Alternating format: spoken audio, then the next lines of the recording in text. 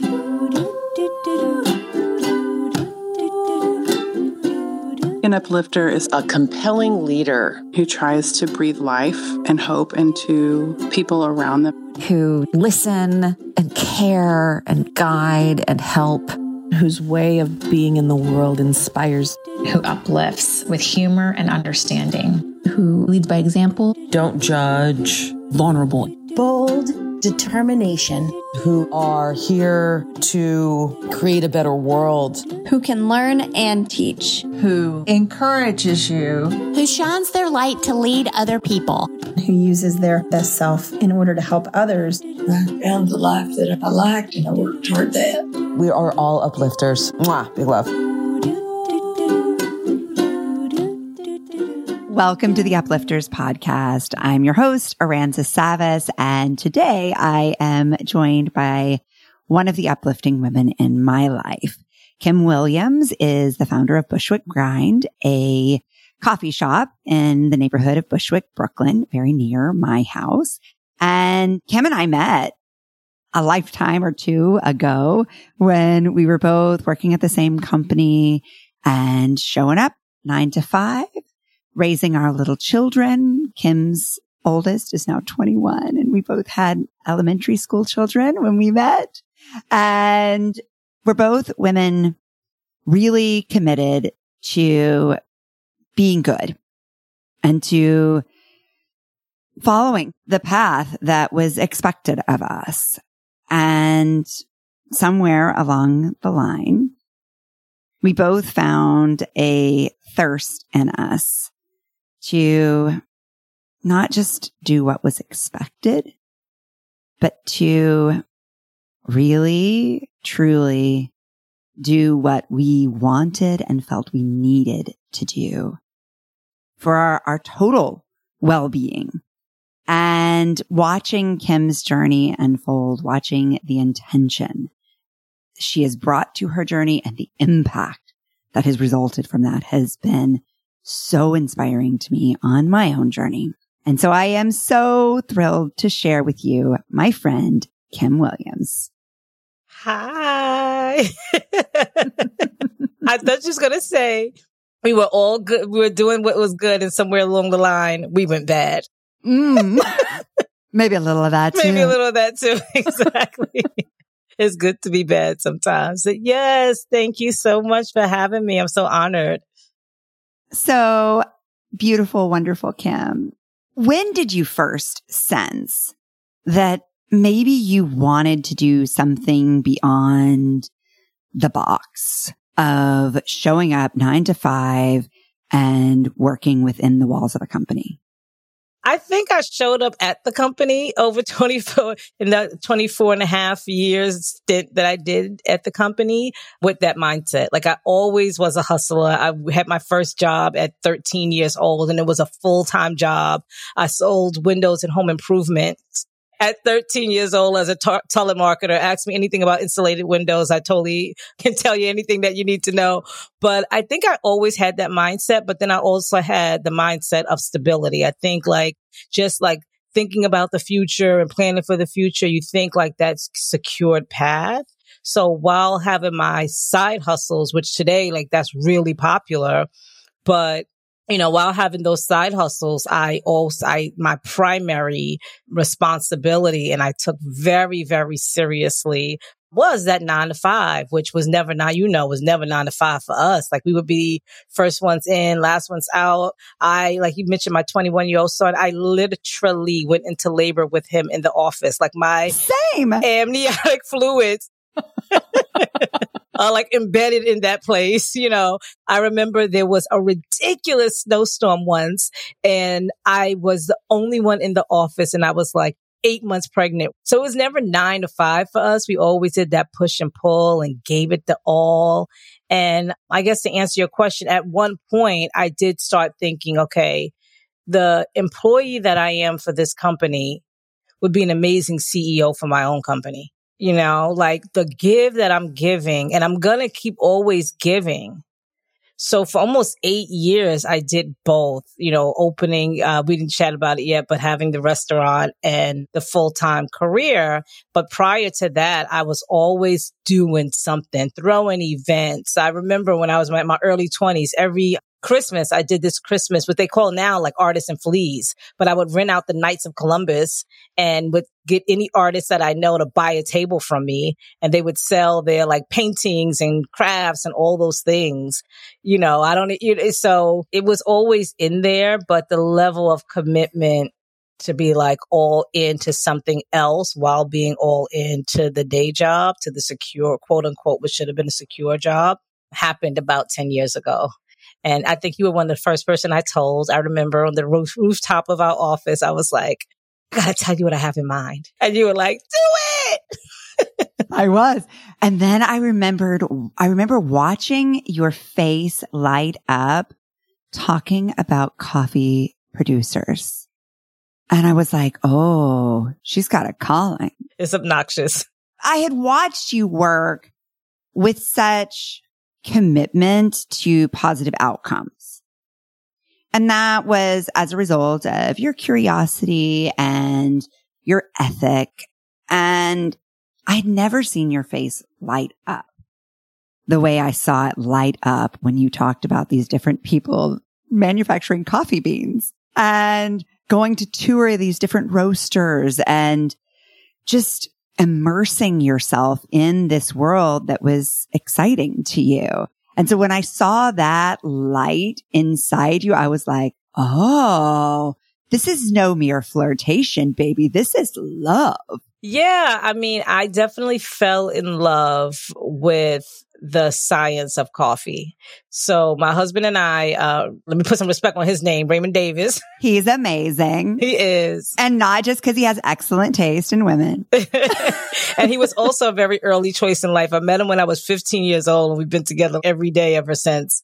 Long story short, my son wanted to come to one of the schools in the 5 boroughs. At the time, I was living in Long Island and working in Manhattan.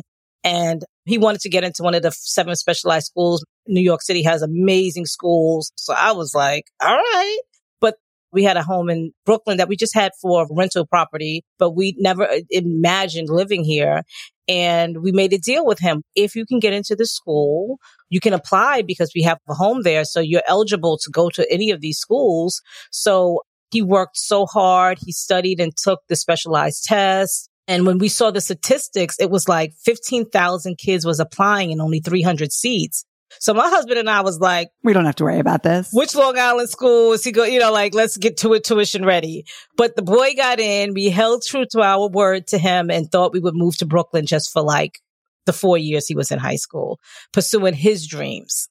And when we got here, we just saw the need to have a business. We saw like the rapid gentrification, and we were like, if we don't do it now, and we want the optics, we want our communities to see people of color being able to open up businesses in this very fastly gentrified area. Thinking daycare centers, senior home, like all these different things. And then I used to be in coffee shops. I'm a runner, so I would run to coffee places and I would just sit there and jot my ideas. And then I would be like, I don't really see too many faces of color here. So I started researching coffee. I went to Portland, Oregon, did a lot of my training there, visited and interviewed many, many roasteries. I just learned that all the coffee we drink in the world come from Black and brown countries. If you are the culture of coffee farms, and if you are born on a coffee farm, you are likely going to be a coffee farmer. The women in those countries have very little access to education, reproductive health care. So some of these roasters that I found was doing profound work in right-sizing the price of coffee in our country. So it was not pennies on the dollar, and digging water wells and bringing education and women wellness. So I'm like, I'm down. So yes, the front end of what we see is a coffee shop or a cafe, but there's so much going on in the back end. So I was all in. That all in for me it's the difference between the people who truly go after their dreams and the people who flirt with them. Yeah. I think it takes a lot of courage to go all in, and especially because you were maintaining that old stability life while building this new dream. Yeah. And you stayed all in on the stability stuff. I didn't watch anything change from my side there, but I watched all of this add on. And maybe it's kind of like when you have more children and you're like, I didn't know that my love could grow, but your capacity seemed to just grow because of your passion. Yeah. Thank you for saying that. But that's a fact. I loved my job. And quite frankly, my career was actually doing quite well. So I still was all in with that. Only way I could explain it is that God stretched the hours. Knowing the other job so well and loving it so much allowed me to maybe manage that, both things well. We talk about this all the time. How is it possible that I don't have more time? Now that I'm only doing the one thing, the more time, the more you spend it, I guess. I think people get really scared by what I think of as a time scarcity mindset. And so many of the reasons we don't go after the dreams is, I just don't have enough time. Whether it's I want to get fit, or I want to start a business, or I want to write a book, or I want to go back to college. I don't have enough time. And I just have watched time and time again, women prove that that's not true. Yeah. That we actually have considerably more spaciousness and ability than we think. And especially when the things that we're doing are complementary. So everything you were learning about technology in one job was serving the other, and everything you were learning about service in one job was serving the other, right? And so there was this symbiotic relationship that actually created more time too. And so I want us to just sort of reinforce for people that you're amazing. There's no doubt about it, but you are not an anomaly, that we all have more capacity than we think we do. And I'm not saying like, let's push ourselves to burnout, but it's okay to try going after your dream. It's okay to lean into it and then reassess based on some real information, whether or not it's a fit for your life. Yeah. Agreed. I mean, time is a currency. Yes. And it's the highest commodity there is. The richest man in the world can't buy themselves more time. The smartest person can't figure out how to get more time. Like, time is the most important currency. If there's something you want to do and you're not doing it because you don't think you have the time now, there will be a time that you have no more time at all, right? Like, it will end for all of us. So think about how you would feel if you never did it. You know, so how much of saying I don't have time to pursue these goals or these dreams is, how much of that is reality, or is it fear of not doing it? But the thing is, time will run out for all of us. Kind of like the Nike commercial, you just do it. Time was stretched for me. Like you said, it's complementary, it's symbiotic. While you're working on one thing, you're doing another. And sometimes the things that you're looking to do, because it's new and you're pursuing a goal, is so passionate for you that you'll do it faster than you think you would. Mm-hmm. In your planning, it might say that this will take you 10 hours. And because of your creative juices flowing, it might take an hour or two. So the thing is, you just do it. And if I had $1 for everyone who told me I had a fully vetted, well out business plan, it is to me like, I am no business expert. I have many testimonials of not just me, of others. You can write it as you go along if you feel it's needed for funding. Sometimes those documents are just needed for funding, but you can't plan the unforeseen. You can't plan the gut reaction. You can't plan the guttural knowing of what to do, how to react, how to pivot. No business plan in the world would have had COVID on it. Exactly. No business plan in the world would have had a parent passing away, or a child being accepted into like, all these things are void of your business plan already. So I think you should have a purpose, and that purpose be more emphasized. Don't let someone convince you that you need to have a fully vetted, baked in business plan. Have a plan, write it down, make it clear. That's one thing, but shouldn't be like a dissertation that's going to take you weeks and weeks and weeks, because that sometimes is the thing that's just a non-starter for people. Mm-hmm. I will boil down what you just said in 2 words. I believe that the Kim Williams approach is, in essence, trust and truth. And I say trust because it is this trust that there was enough time. This will work out. And it is a trust that you will follow the breadcrumbs because like you said, you could not have anticipated COVID. And yet, as I've followed along with your business trajectory, you were able to translate that really devastating market impact into something full of potential that you could have never planned for. And then when I say truth, to me, even though you haven't explicitly said it, you've referred back to it 10 different ways. It is integrity for you. You walked into this with a vision for a community, for something that cultivated connection and empowerment. And you've done the same thing in your marriage. You've done the same thing in the way you describe your parenting style. And so it's this integrity across everything. And you're making choices from the same central truths. And so to me, like everything just comes back to those two words. Let's talk about what happened for you during COVID. You had to shut the restaurant down. Yeah. We actually closed a little bit before COVID because we flooded. Most people would have just walked away, but there was just something in me that, again, you can't plan that said, just do the repairs. And it was not insured. I had to fund it out of my own pocket. But I really did. I loved the space so much. And I really did believe that the space had a purpose other than just making the donuts. And at that point, we had already been open, I don't know, maybe like 4 years or so, a little over 4 years. And I've seen the stories, the babies being born, the first dates. I had somebody send me a picture, a hand drawing of this front of the shop. And I'm like, oh, what is this? He was like, my husband gave this to me because this is where we had our first date. I'm just like, well, what happens to those moments?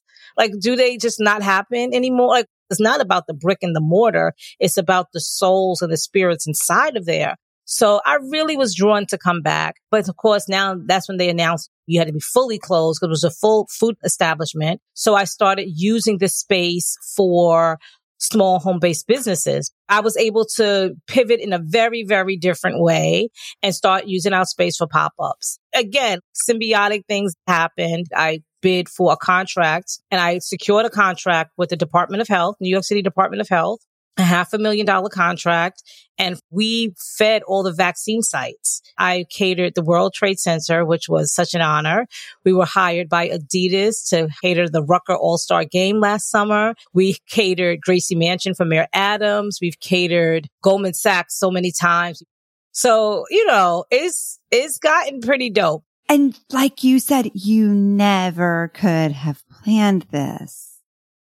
And I think maybe that is one of the big lessons for us to all take from this is, again, going back to trust. Okay, I'm not going to know all the answers. I couldn't possibly conceive of not only what could be, but also really understanding where we're needed. Because for you, the context kept shifting, certainly, but then also what little sparks caught fire has been such a surprise. Yeah, that's a fact. That's a fact. Yeah. And the thing is, I would never say no to things. Like there's be things like would come up and I'm like, I don't have the inventory for it. But yes, we can do that. We'll be there. We'll figure it out. We'll figure it out. Going back to like talking ourselves out of things because we don't have time, because that's just another element of it. Like I could have easily been like, oh, I have my full-time job, the kids, I don't have time to do a contract. How am I going to do that?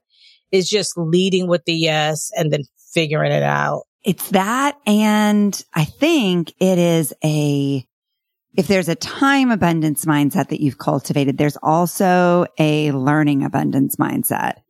And so instead of being afraid of, I don't know how to do that, I don't have the inventory for that, saying, yes, I'll figure out how to get the inventory for that. I'll figure out how to be successful there. And that all stems from your essence. Thank you. That's sweet. I've also tried to take on the mastery of convincing people to order what I have in inventory. Ooh, smart. I've done that a time or two.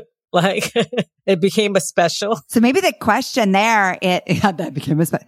I always wondered if restaurants did that. But I also think though that that sort of fundamental question is, well, how can I be successful?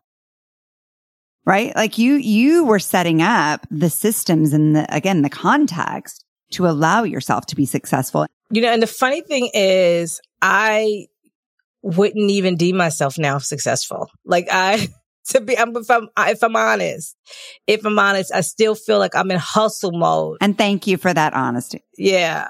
I feel like, maybe my benchmark of success is a little less of the hustle and things being more automated and needing me less and me being able to scale. Like I would have thought 8 years in, I would have at least had 2 locations by now.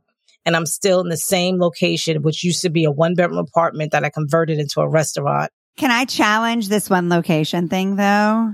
Yeah. Because from where I sit, you are not in 1 location. You went from 1 to 50. You went from 1 to the World Trade Center to Gracie Mansion. Okay. I'll receive that. We set expectations, right, of what's gonna happen based on our original idea of what something will be. And I do think it can be so exhausting to measure ourselves against the original vision instead of allowing ourselves to measure our success against the unfolding. Yeah, that's a fact. I try to be in a posture of gratitude. But the truth of the matter is a business. There is a number. There is a benchmark for success that I haven't reached yet. I need to be able to show significant, show profitability in certain areas. And the business is doing that. There are other things. It's double bottom lines. One thing I didn't mention yet, which is the heart and soul of why I show up every day and why I love the business, is that we also host a community fridge, 2 fish, 5 loaves, community fridge. It started during the George Floyd protest. There was a bunch of community organizers and protesters occupying City Hall, and the local organizers wanted to feed them. So they came to us and said, hey, we see that you're a local business owner and you have healthier food. So for weeks and weeks and weeks, we fed those folks. And then, of course, they was evacuated. A lot of the shelters were maxed. All of the food pantries was taxed. So these organizers came up with the idea of, well, let's just put a refrigerator outside. So I reran the electrical in my store and did an outside outlet. We put a refrigerator there. And that thing has grown. It is incredible. Like there's a documentary on it now. Hundreds of people are fed every week through that community fridge, from the little old ladies in the community that every day come up with their little wagons. They put their rice and beans in there, to big urban farmers who stock it. Hailey Bieber and her team just came and stocked the fridge. Tanya Taylor, this designer, her fall collection is now the fridge. She came and repainted the whole pantry with her fall collection and stock the fridge. You cannot put a price tag on that. That will never show up on a balance sheet. You'll never see a profitability statement of anything concerning that fridge. It is just output. But it is, one of those things that I have to remind myself, no, maybe the profit margins aren't where I want it to be, but there's a huge amount of profit coming out of that fridge. So many people just in and out, either putting stuff in or taking stuff out. And all demographic. People drive up in their beautiful cars and their Mercedes Benz and get out their car and take a withdrawal from that fridge. You never know what somebody's going through. And the fact that we get to do that there, I have to remember, yes, that is a success. So if I say I haven't measured up to a level of success, that's one of the things I have to remember, that's getting done out of that little shop. Oh my goodness. I think it's the 3rd time I've cried. I'm just so proud of you and so inspired by you. And my team, can't do it without them. Thank you for making me remember that. You pour so much into everything that you do. There is no half-hearted, halfway engagement for Kim Williams. How do you pour back into you? 100% my faith. I'm in my prayer closet. I close the door and they know not even to knock. So that's where I can go and really close up. And maybe I'm just going there for 5 or 10 minutes and sing spiritual songs. That's so beautiful. What an image. I love that. Yeah. It's that old idea of a room of her own, right? We need these spaces where we can be uninterrupted and where we can fully be with ourselves and nurture and nourish ourselves. Kim, thank you for all that you do in the world. I love watching the way you do what you do, because you remind us all that if we can have trust, that there is enough time, there is enough business, there is enough money, there is enough knowledge. And all we have to do is just trust and stay true to our integrity. And we get to witness that in you in every aspect of your life. Oh, thank you. I love you. Uplifters! May we all remember that there is enough, that we are enough, and that we have these strong guts to guide us for a reason. And that if we just keep listening and showing up and trusting, our potential is limitless. Come on over to theuplifterspodcast.com, where you'll hear more from Kim, along with lots more research, ideas, tools, and techniques, all designed specifically for you uplifters.